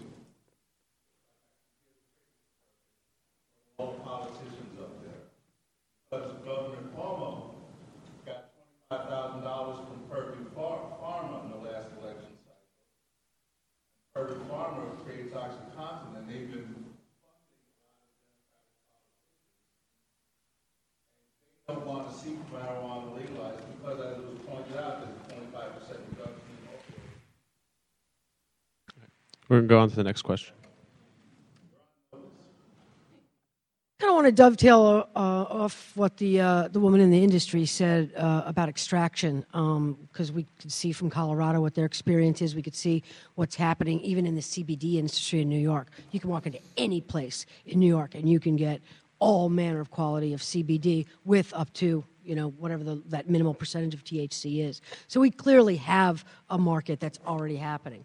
When we talk about producing extractions in New York for whatever purpose they are, we're going to have two sizes of industry, the same as we will in the marijuana industry, in the cannabis industry. We're going to have homegrown, we're going to have kids from Williamsburg, kids from Long Island City going into those marvelous spaces in those group kitchens and making product. And they're going to want to get that product to market. And somebody's going to want to come in and somebody's going to want to see if that kitchen is clean. Somebody's going to want to see whether or not they're storing chemicals or storing any combustibles in the process of manufacturing any of the products they're going to be making. You guys have to have a good scheme for this. You can't fumfer around with it, right? It's trial and error could really mess this industry up. So with all due respect to land use, you got to know what extraction is. You got to know what goes into extraction in order to legislate it, in order to regulate it. You got to know what goes into a grow house in order to regulate it. So please make sure you're talking to real professionals about this, and you're not filling in the blanks about what this dynamic industry is doing in every segment of it. Please be very, very conscious of that.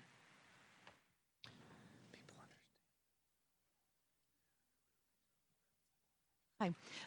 In regards to insurances about the industry, I sell insurance that is outside of New York now. Auto insurance, you can't cross state lines. Federal monies are not being, the banks are not funding the industry, so people are having a hard time getting insurance because you can't just walk with a suitcase of cash and pay your insurance bill. Are there going to be any regulations as far as what insurance is needed and provided? As somebody who works for an insurance agency, I'm being asked these questions all the time. I can provide those insurances, but it's kind of like the Wild West, and there doesn't seem to be any real discussion about insurances in general, product liability, especially in New York. I mean, I do have CBD clients, but as far as the states that are legal, New Jersey is going to be legal, but what if that car goes over the Lincoln Tunnel? Does that make the car not, that has marijuana in it? Like, where is that going? Has anybody discussed that at all as far as insurances are concerned, and where that might be provided or needed, or what the regulations are going to be for that?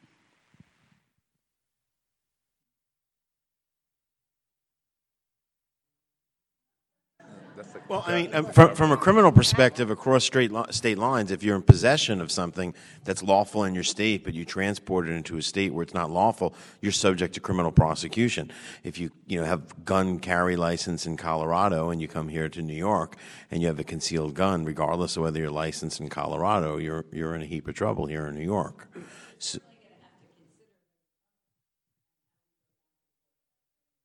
yeah, well, no.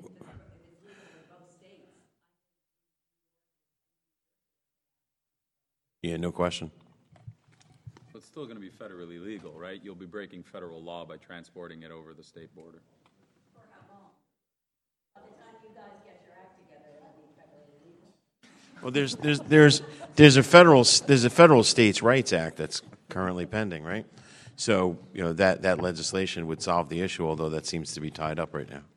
But there is an act pending in Congress that's jointly sponsored by both Democrats and Republicans that will allow states that pass regulations to make it recreationally lawful in their state, that the federal government will not interfere, which will allow the banking industries to bank within that state and solve the problems. That's the real issue that needs to be addressed. I actually have a question, I think. So I've been following this industry for 4 years now, full-time as an investor, so that's what I do. I don't do something like I don't have a law practice on the side. I invest in the space. And I've been following what's going on here. And it's evolved, we've come from a stigma position where we were talking about medical, and then we got into recreational or adult use, and then we started thinking about the pesticides and testing, and then we started being concerned about the social impact, social justice issues. We're starting to see now on the social justice side that we can say nice things about how we're going to do this, but if there's no money available to these people who we're enabling to have licenses, they're not going to be able to perform on that. And then the latest issue to really come up is social consumption. We're starting to see this now in Colorado and California. Nevada's talking about it. That's a really thorny issue. It's going to come up. And there was no discussion here on the panel tonight. You've got a limited, time and expertise and stuff here. So my question really, after all that, I promised I wasn't going to give a speech. That's my long intro here, is about social consumption. What are we considering? What are the impacts on? What are we going to do about where people are consuming? They're consuming on the street now, right? So. That's a great question. We talked about this a little bit offline, but not during the panel. So, Councilman, perhaps you can answer this with respect to the city. Has there been thought around social consumption? I mean, especially because of the way that we live outside of New York, the rest of the state. I think it's going to continue to be a thorny conversation. The way NYPD enforces, for instance, and I guess I would say on this subject, marijuana is already legal in some communities to smoke. In other communities, it's illegal to smoke, and you could obviously end up in prison over it. I would say as the state regulates this, these are the conversations that we'll continue to obviously have. And the NYPD, at least under the work that we're doing, we are pushing them to ensure that communities such as my community aren't the ones who will continue to feel the biggest brunt of the impact of enforcement in cases of usage. So I don't know if I'm answering the question the way you.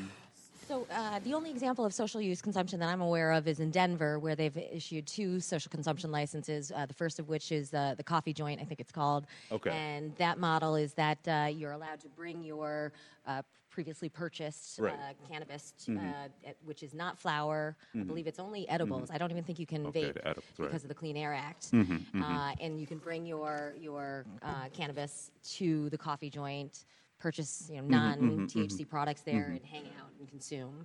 Is that the sort of model where you wouldn't purchase on site? I think that Jersey, as opposed to a dispensary with an on-site consumption, which I think is what New Jersey's current bill looks like. Too early to. I don't want to speak out of terms. Too early to determine. And I think largely as the state continues to have this conversation, I don't want to speak out of terms on it and give you an answer on where the city is at or where we are moving on this particular matter. But what I would say is that from a social justice aspect, we want to continue to ensure that our communities are treated justly. What we can't have continue is what we now have continue. We can't have communities where are not enforcing state laws on one side of the Hudson and in another area. So if I have a client in Long Island who gets arrested by a police officer, that client is in jail on bail, and that client had that same marijuana cigarette in the city, he wouldn't be prosecuted. It's a state law. Prosecutors can't enforce laws within their community differently than are being done in other communities, which is the reason why we're going to have the legislation.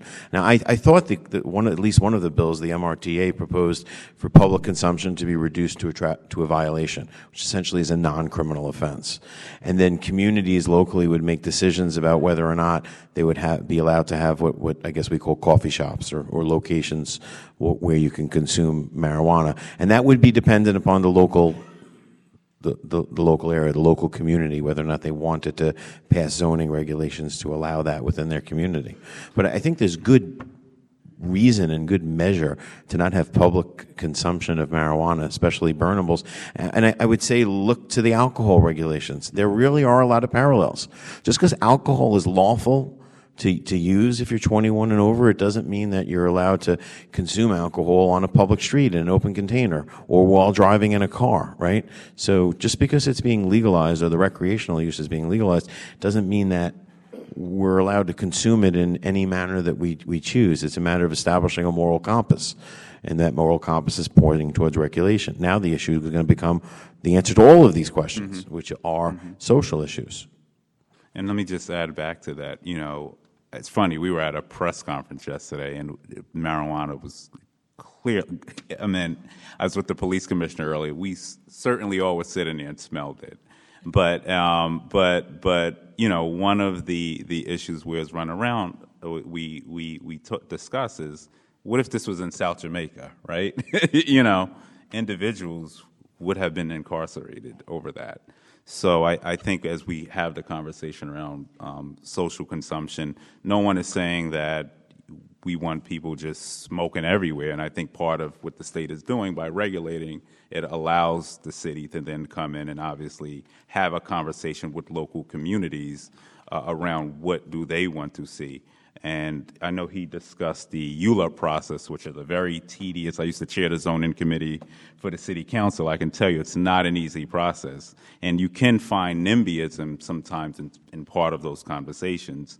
So it's a very touchy situation. But I think in terms of the way, once again, enforcement is done for certain communities, certainly the impacts are different. I can weigh in on that. Do you want to just say? So I think it's interesting. I think there are two issues, right? One is social consumption spaces where you'd go and consume, and that's a much more difficult.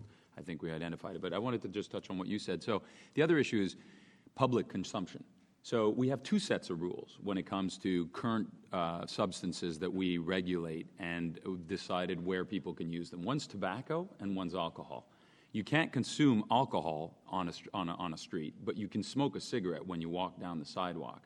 So we've been talking internally a lot about this. And it's a fascinating question that I think everybody should have an opinion on. So why is it that we can't have a beer open on the sidewalk? I'd say it's probably because if you consume a beer on the sidewalk, you might be unruly, right? And that public sort of consumption of alcohol leads to unruly behavior. And cigarettes we allow because we don't think that anybody's going to get unruly with cigarettes. So then we have to ask ourselves, well, is vaping, cannabis more akin to alcohol or more akin to cigarettes? So that's one of the questions I think we have to ask ourselves when it comes to public consumption. And then vaping. Vaping. Right. Well, so we know where you stand. There's also a detection issue, right? So if vaping publicly is an issue, how do you know if somebody's vaping CBD or they're vaping a tobacco product or they're vaping THC? And you have Fourth Amendment issues that are going to be evident because a police officer observing somebody vaping something doesn't have reasonable suspicion to necessarily believe that that person is vaping a product that is not lawful to be consumed. So there's also the Fourth Amendment issues that have to be looked at from a standpoint. You don't want to create laws or statutes that impose obligations on police officers that they cannot enforce. I completely agree. So it's actually not as most people react.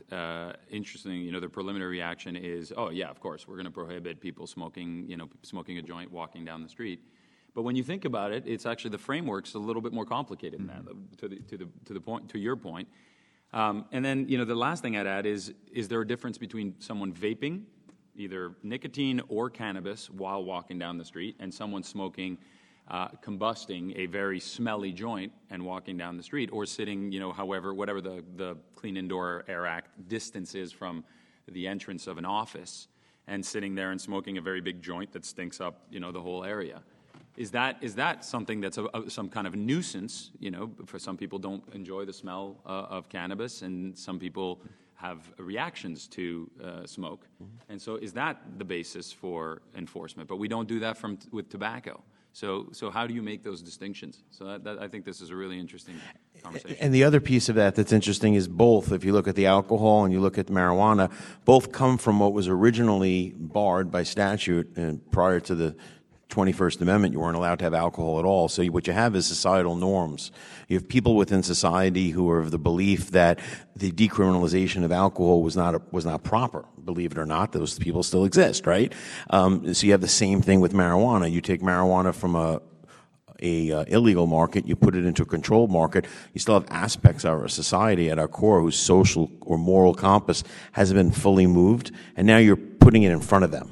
It's kind of like, we don't care what you do in your own kitchen and your own living room, but don't do it in front of me and my child as we're walking down the street, because you've made it legal. Okay, it's okay for you to do it legally, just don't do it in front of my child. So I think it's also like a moral compass issue, and I think we've obviously come farther with alcohol than we're going to get with marijuana in the next 80 or 90 years. It'll take a long time to get there. But I would agree with you that the burning of a combustible, a joint, or that's emitting a significantly pungent odor, which potentially people will perceive to have consequences to people who inhale it or secondhand smoke, or depending on their education level on it, will be more offended by it. Axel, one thing I keep forgetting to ask is, when we pass legalization and we're in the rulemaking period, which roughly is about a year or so in most states, some state models have medical operating, filling that need for adult use. Other states like Massachusetts have an absurd gifting program. What do you think New York's going to do? I'm not entirely sure I understand the question. You mean, so before it's legal to... No. After legalization, we pass our bill. Before it's legal to have adult use. Before the licensing scheme and the rules and regulations come out.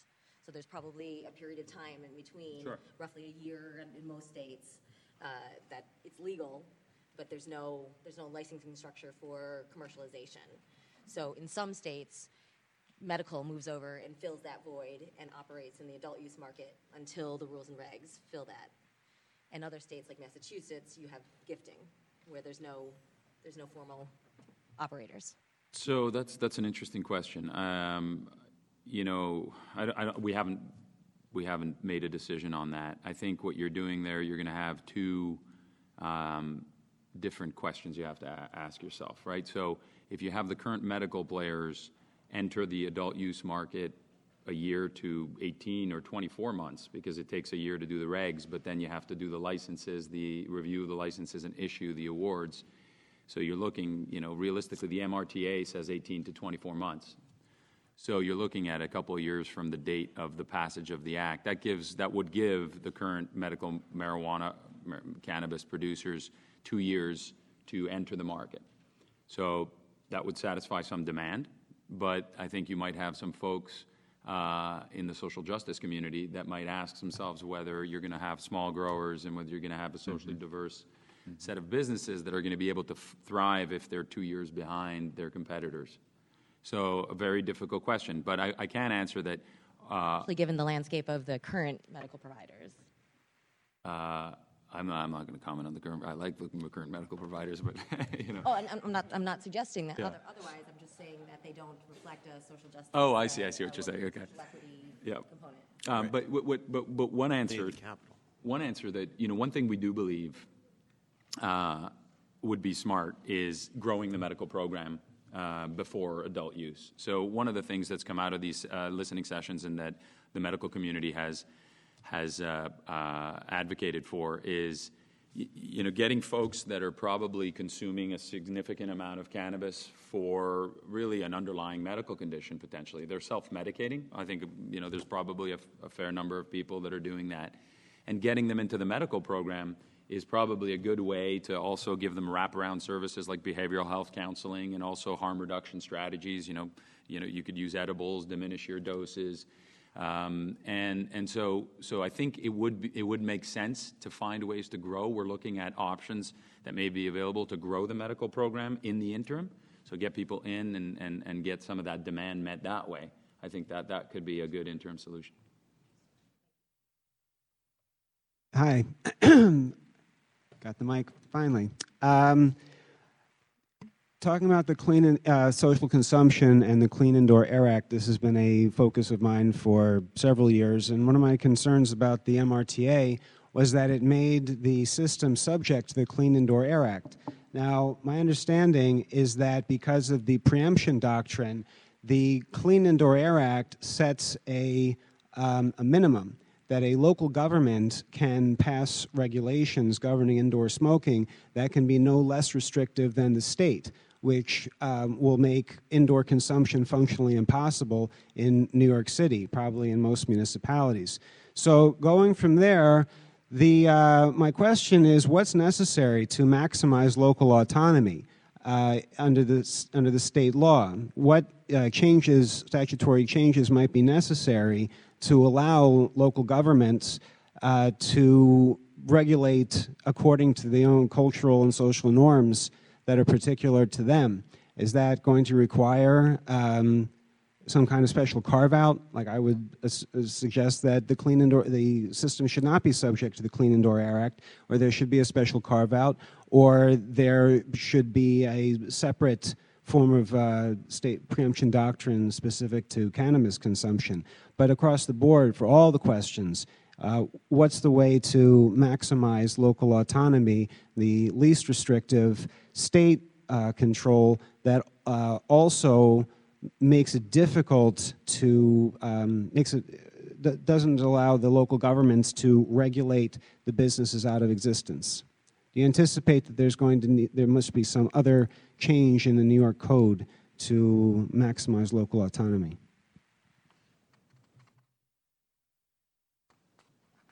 I could just speak from a New York City perspective. I think at the state level you have a sizable amount of state officials who represent New York City, including the Speaker of the Assembly, who represents parts of the Bronx. And I think from the state Senate's perspective as well, I think you'll have a lot of New York City voices in that conversation.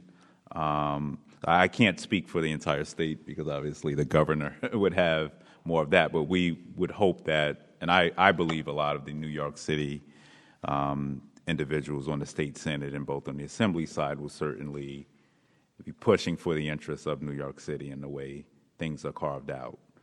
So I guess upstate is obviously much different than New York City, downstate, but I would assume that that's where a lot of these conversations would be had. Hi, thank you, everyone. Quick question about public education initiatives. I was recently at a presentation by Manhattan DA Cy Vance. He did a phenomenal, his office is responsible for a phenomenal report. I'm sure you're all aware.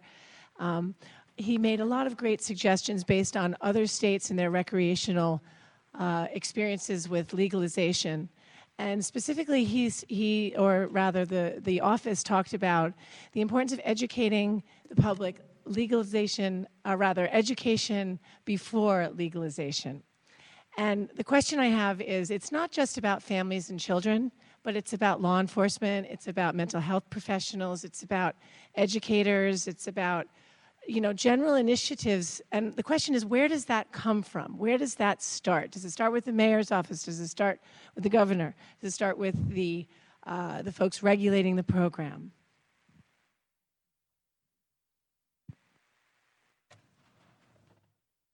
I mean, it would be my hope that I hate to keep taking all the questions, but I would assume in the advocacy world there are a lot of organizations who are going to be at the table around this. And I would hope that even as legalization happens, once again, there's going to be a nice windfall, at least we perceive, that comes to the state, comes to the city, and we should be figuring creative ways to make sure some of that funding certainly goes to education, prevention towards addiction, educating our young people in schools that, okay, it is legal, but doesn't mean you need to be over-consuming, So I think that that's at least something we would be interested in. But that has been something that has come up a lot. And from people who don't believe legalization should happen as well, I think education has been something both sides have been speaking about. I think Martha's suggesting that the education needs to happen in advance. Okay. And I think you're talking about funding.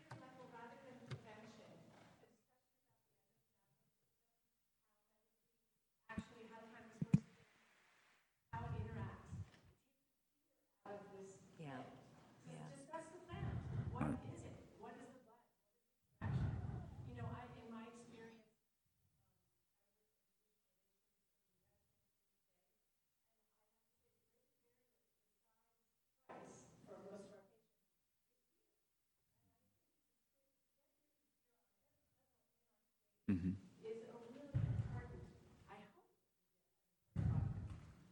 Martha, I fear a lot of that work is going to happen in the nonprofit sector and in the private sector. Yeah, that's what I think, nonprofit sector.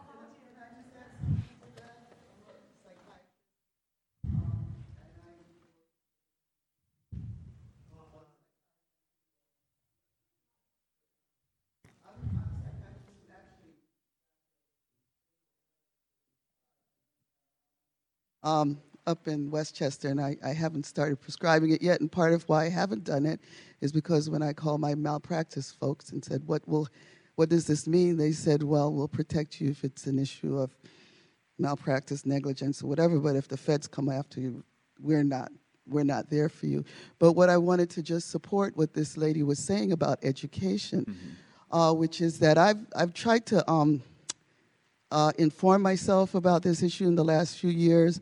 I've gone to Bethesda to the big research forum they had over there a few years ago. I went to the Cuomo's forums. I went to one in New Rochelle. I've spoken to people in my community, talked to people. I've worked at Rikers, so I know what it's like in terms of the young men, the young people who have suffered under this. But I have to say that for the most part, most of my colleagues who are doctors, who are physicians, are totally uninformed about this and not behind it. And I'm talking about people who may be doctors of color and also the folks in the churches. They're not understanding this, and they're not hearing about these forums. They're not hearing about this. The education is not there. And, when I diagnose somebody with cannabis abuse, when someone comes into our clinic and we're looking at this person and deciding whether we should put that on the list of diagnosis, all we need to know is that he's smoking cannabis. I mean, it's not like we're going to go through the whole list. We need to know, are you smoking cannabis? And that kind of mentality is going to have to change for doctors as well as for communities. Thank you.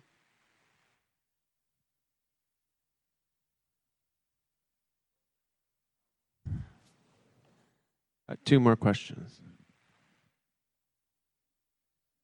So to build on Martha's question about education, Councilman, you mentioned advocacy groups. I've been doing education around cannabis topics for the last 4 years. I'm proud to say I've educated thousands of New Yorkers on a variety of topics. I have some questions for the panel, one of which is, I heard a lot about economic equity and inclusion. The number one question I get from people is, how do I transition from the underground market to the legal market? There was some talk about eliminating the underground market. The only way to do that is to include those folks and create safe pathways, and I didn't really hear much of that outside of looking at equity programs, which I think are a start but don't go far enough, so I would like to see a lot more of that. I heard some talk about child protective services and medical patients. Didn't hear anything about immigrants or visitors or anything like that and protecting them if they're medical patients. As far as consumption versus impairment when it comes to driving, I heard a lot about testing for consumption and not much about actually testing for impairment. And if you're a medical patient, again, and if you have to be consuming daily, regularly, maybe you're impaired if you're not consuming. So how do we protect those people, and how do we safeguard, people of color who are traditionally policed differently on all things cannabis from, getting taken advantage of and marginalized and destroyed and, enslaved through these criminal justice injustices. You're correct on the drug use issue and impairment, and very often we find in operating a motor vehicle while ability impaired by drug offense that very often the defense is their failure to take their medications. If they were taking it with the appropriate level of dosage after a period of time makes them a better driver. You're 100% correct about that. But how do you detect whether an individual is impaired by a drug such as marijuana will only come from validated studies of the impairing effects of the drugs. So, back in the 1980s out in California was the start of validated studies for what are now called standardized field side sobriety tests, or SFSTs. And we now have 3 validated tests: the walk and turn, one leg stand, and horizontal gaze nystagmus. Why? Because the government was able to dose people with alcohol and see how they performed. The government hasn't done that in a market that's not regulated, that's illegal. So that's coming, right? However, here's the problem with that. Most of the studies that have been done so far show that it's just not true. That marijuana doesn't necessarily, based upon quantification levels, impair a person's ability to operate a motor vehicle. Certainly doesn't do it the way alcohol does it. So it's just not that simple an answer to be able to say. That's why I said before, the best way to measure whether or not somebody's ability to operate a motor vehicle was impaired is look at the driving. The individual was involved in a car accident, for example. If the individual was driving too slow, is a classic indicia, right? As opposed to speeding, because speeding isn't even an indication of alcohol. It's neither. It's neither alcohol nor drugs. It has no impact. But it was those validation studies, by the way, that not only created the three-part tests, but also establish a protocol for police officers to use nationally to recognize an operator who is impaired by alcohol. And for example, in phase 1, which is the operation phase, they're trained to look for 28 separate pre-stop clues to see if that person is impaired by alcohol. Why? Because we dosed people with alcohol, and then we observed them to see how it affects their ability. The government hasn't done that yet, and I agree with you. It's the same issue with the education. The better answer is educate first, right? But the reality is, because this change, this moral compass of society is changing, the reason why the doctors are reluctant is because it's illegal, right? So there's this moral compass inside of us that says it is illegal. It's only after it becomes legal that the culture of society is going to change and start to move over. And I would suggest that the education, by the way, has to come within your peer groups. Mm-hmm. It's like the law enforcement. It's got to be the sheriffs. It's got to be the lieutenants. It's got to be the precinct commanders that train and get their officers certified on DREs so that they have on-call officers who could be called to the scene to do an evaluation. So where should that training come from? It doesn't come from the governor's office. It's going to come from within our professional communities, right? So, for example, I do lectures on educating attorneys on how to handle driving while ability impaired by drugs offenses and driving while ability impaired by alcohol offenses. So the teachers have to teach the teachers, the doctors have to teach the doctors, the police officers have to teach the police officers, until we see that change in society. Mike, I appreciate your question about vulnerable populations like immigrants. I am myself an immigrant, and I wish I had thought it to bring that up. I'm curious as to whether or not marijuana infractions are deportable offenses and how we treat that in New York City. Well, we're a sanctuary city is the answer. So the NYPD says they don't communicate with federal officials on any of these matters. But let me add to some of the things you said, and I think that there should be some entity as legalization happens that is specifically tasked with just focusing in on this issue and the issues around equity, the issues of inclusion, of making sure communities really have access to the industry.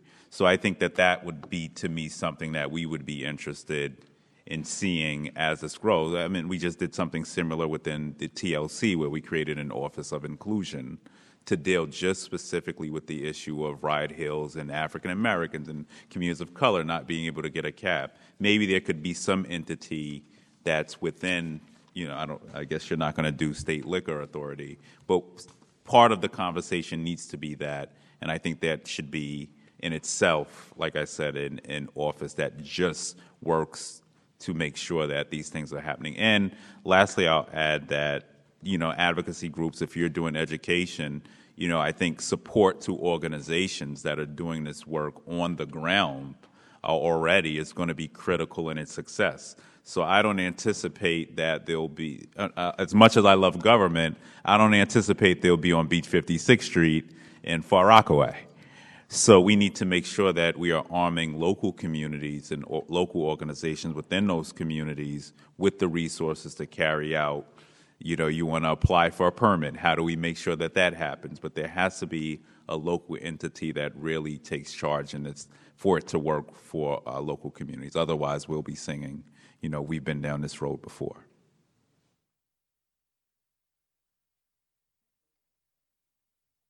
Unfortunately, we're past time, so we'll have to end the event now, but I'm sure you can ask questions to the panelists if they have a second. Thank you very much. Thank you, everybody, for coming, and thank you all for participating.